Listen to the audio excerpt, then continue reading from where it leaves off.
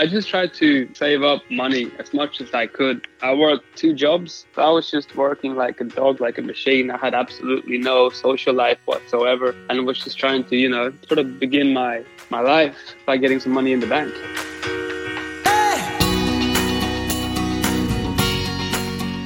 This is Property Investory, where we talk to successful property investors to find out more about their stories, mindset and strategies.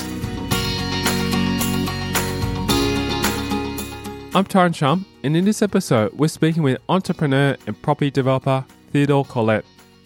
Taking it back to the beginning of his investing journey, we'll discover his accidental joint venture, how he started investing in the Australian property market, and the interesting tips and tricks for success he's learned along the way.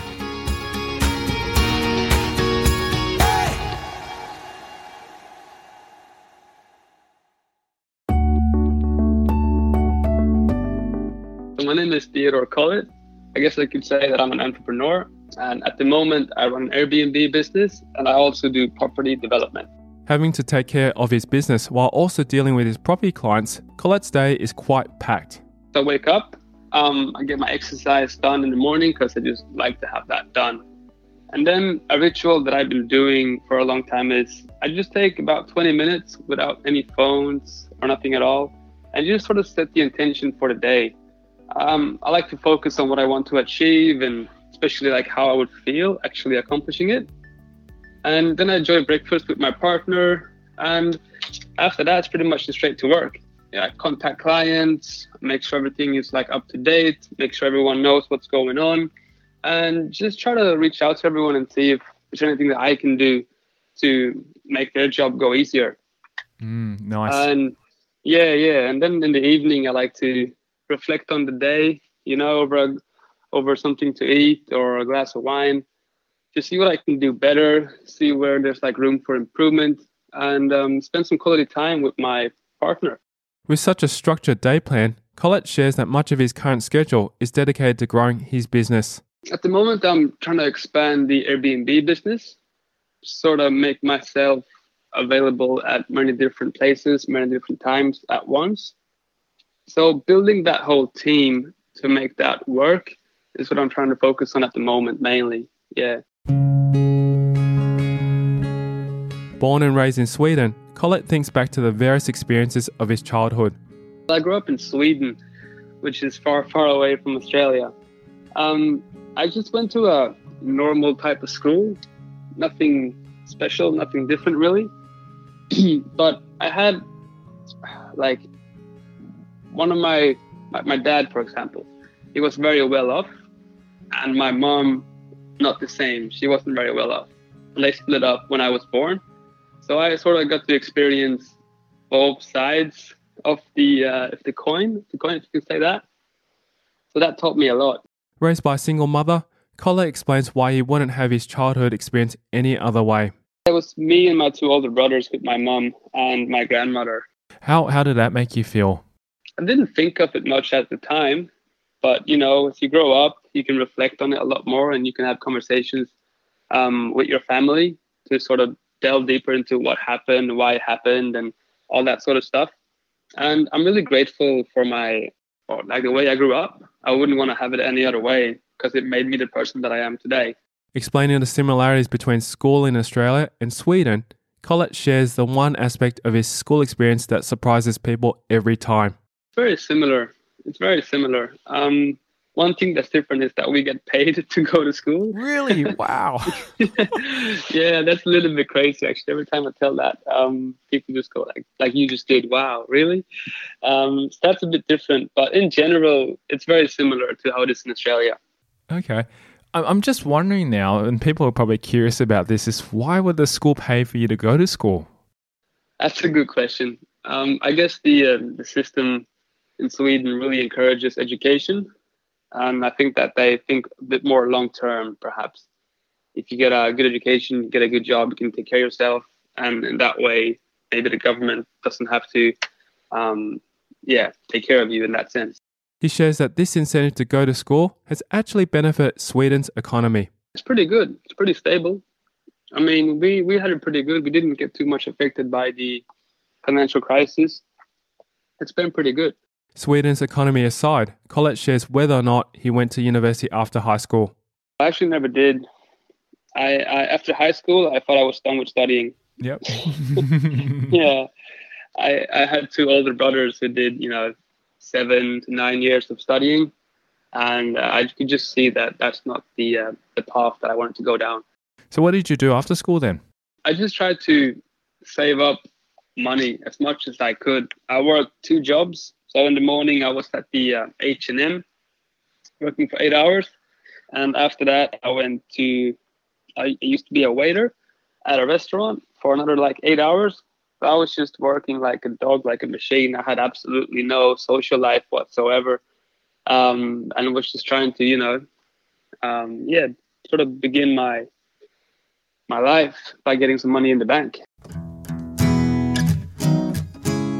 Having juggling multiple jobs straight after high school, Collett explains the reason behind his dedication to save. I wanted to get into property, to be honest. It requires a bit of money to get your first property, as we all know. So I tried, and after a bit more than a year, you could see, okay, I got this much money in the bank now, and it wasn't nearly enough of what I needed. So I started looking towards other ways to make money, or other ways to make things happen. So me and my partner actually wanted to start renovate apartments in the capital of Norway, but found it a bit hard, as not having enough money to do it on our own, because back then we were only about 19, 20 years old.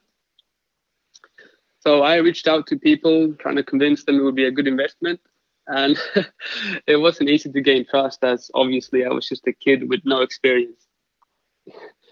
But finally I got a builder who got on board. We agreed to get paid after the property had been sold, and we got another couple of investors to help with capital. So yeah, through these experiences, I actually met my first mentor, and he took me under his wing, and he taught me the property game, and I helped him with anything I could, and we built a pretty good relationship that I still nourish to this day. Coming up after the break, we'll delve into Theodor Collett's journey about an accidental yet successful joint venture completed. We just found another way to actually make money, because it's a different thing. Once you get paid for a vision that you've had for a while, it becomes real. The rookie mistake he almost made. We just thought whatever works in Norway and Sweden, it's going to work in Australia. And that was a big mistake. That was a big mistake that we learned. The secrets to success he's discovered and how he applies it to business and property. So it's all about identifying a problem and coming up with a solution. And that's next. I'm Taran Shum, and you're listening to Property Investory.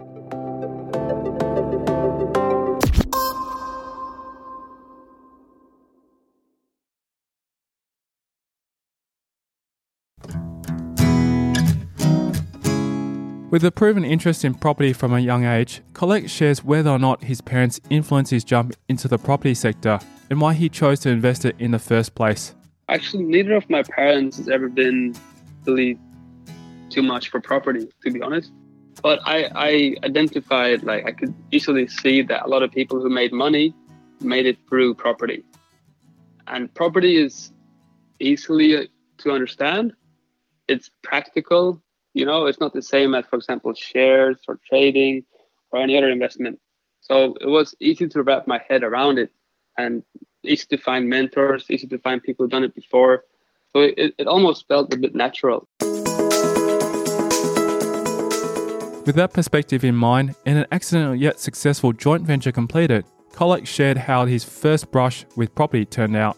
It went really good, actually. I was really happy about it. Both me and my partner were feeling a bit is this actually happening? Did we just make this happen? Wow, it was a completely different thing from, having to go to work, come home completely exhausted and do the same thing the next day. We just found another way to actually make money, because it's a different thing. Once you get paid for a vision that you've had for a while, it becomes real. And the returns he made from that type of property. That was a 1-bedroom apartment in a up and coming suburb, or yeah, it's sort of a suburb in Oslo, Norway. And it was worthwhile, definitely. Yeah, it was worthwhile. We learned a lot, and we could do it a lot better today. But I have to say, it was a good start. He also shares whether or not he has kept the 6-month renovation property in his portfolio. No, we had to sell it because we had to pay the builder, we had to pay everyone involved. So it was just I wouldn't say quick, but it was a flip. It was following that first renovation project and moving to Australia that Collett's property journey propelled him and his partner, almost making some real mistakes on the way. We had a set time, me and my partner, we're going to move to Australia on this date, and no matter what, this is what we're going to do. So it felt like we should stay because it went so good in Norway. But since we made the agreement to move to Australia, and we did. And we just thought like whatever works in Norway and Sweden, it's going to work in Australia. And that was a big mistake. That was a big mistake that we learned. We actually bought a couple of apartments in Brisbane. Yep. And we found out that actually on the last day of the cooling off period, I went to a seminar, and I met contact one of my mentors today, and he told me just to get out. It's not a good idea, mate. You don't want to get into the apartment market in Brisbane. It's not the same as where you're from. So thanks to him, we managed to call the agent one day before the cooling off period was finished, and we just had to cut it. On a more personal note, Collett shares why exactly he and his partner decided to move and continue the property investing journey in Australia. Basically, my father was born here in Brisbane, so I have a lot of roots in Australia. So it's always, I don't know how to say it, but it's always been calling to me to come to Australia. And it sort of felt natural, it felt good, felt like I belong here in a sense. So, and plus the weather, of course, is not too bad compared to Sweden and Norway. It's a different story. While moving to Australia felt natural to him, Collett did discover that there were things he had to learn about the country, specifically in regards to property. I just realized that I had to get a lot more knowledge before doing anything. I have to adapt to the market where it is. I have to learn a lot more about it. So after that, it just became like a massive learning curve. Trying to find people who have done what I want to do, get around that sort of circle, and just be like a sponge, just absorb everything. Just learn, and learn. Fortunate enough to have avoided purchasing the Brisbane apartment, Collett explains why that was his worst, almost investing moment, and what attracted him to buy that property in the first place. That would actually be the one I just touched on a bit earlier about those apartments. I'm just glad I got out of that one because that would have set me back quite a bit. Yeah. Well, actually, because you took the strategy that you had in Sweden and brought it to Australia, how easy was it to find that particular apartment, and what was it that attracted you to buy those ones as well? What were you thinking to do? Well, I was actually thinking they were pretty cheap, right, compared to what was around. And it was good quality, they were brand new. So I thought, hey, why don't I just buy these ones and Airbnb them? Because that would give me a good return, right?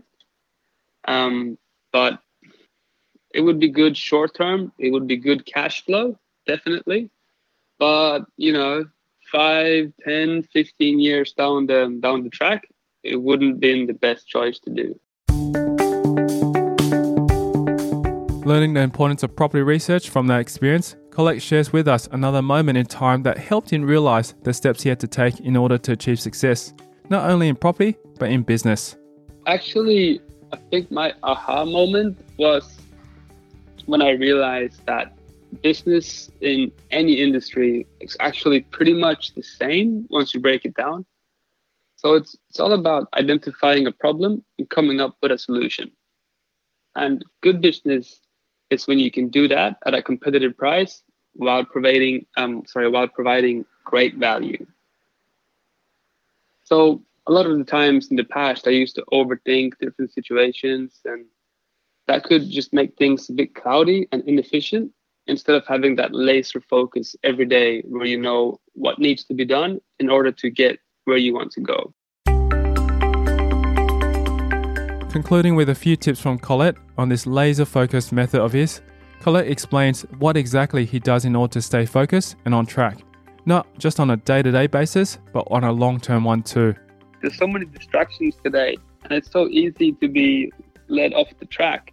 So it's all about conditioning your mindset, I think, and just deciding that you need to take some time off for yourself, because you're never going to get where you want to get unless you know where you want to go. So you have to first define, like, what do you want to do in your life? What do you want to achieve? Because once you know that, it gets a lot easier to actually get there. And that focus just becomes a byproduct of it.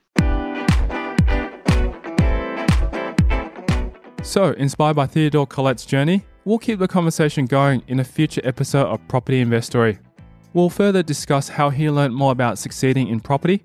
Basically, I just got around the sort of people who've done what I want to do and learn from them. Because there's always someone who's done what you want to do, most of the times at least. And if you can just get around those people and learn from them. The interesting strategies he has in place.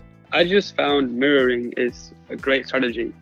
So step one is identify what you want to do, where you want to be.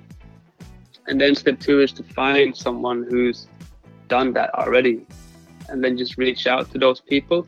The personal habits that have helped him make valuable connections in life.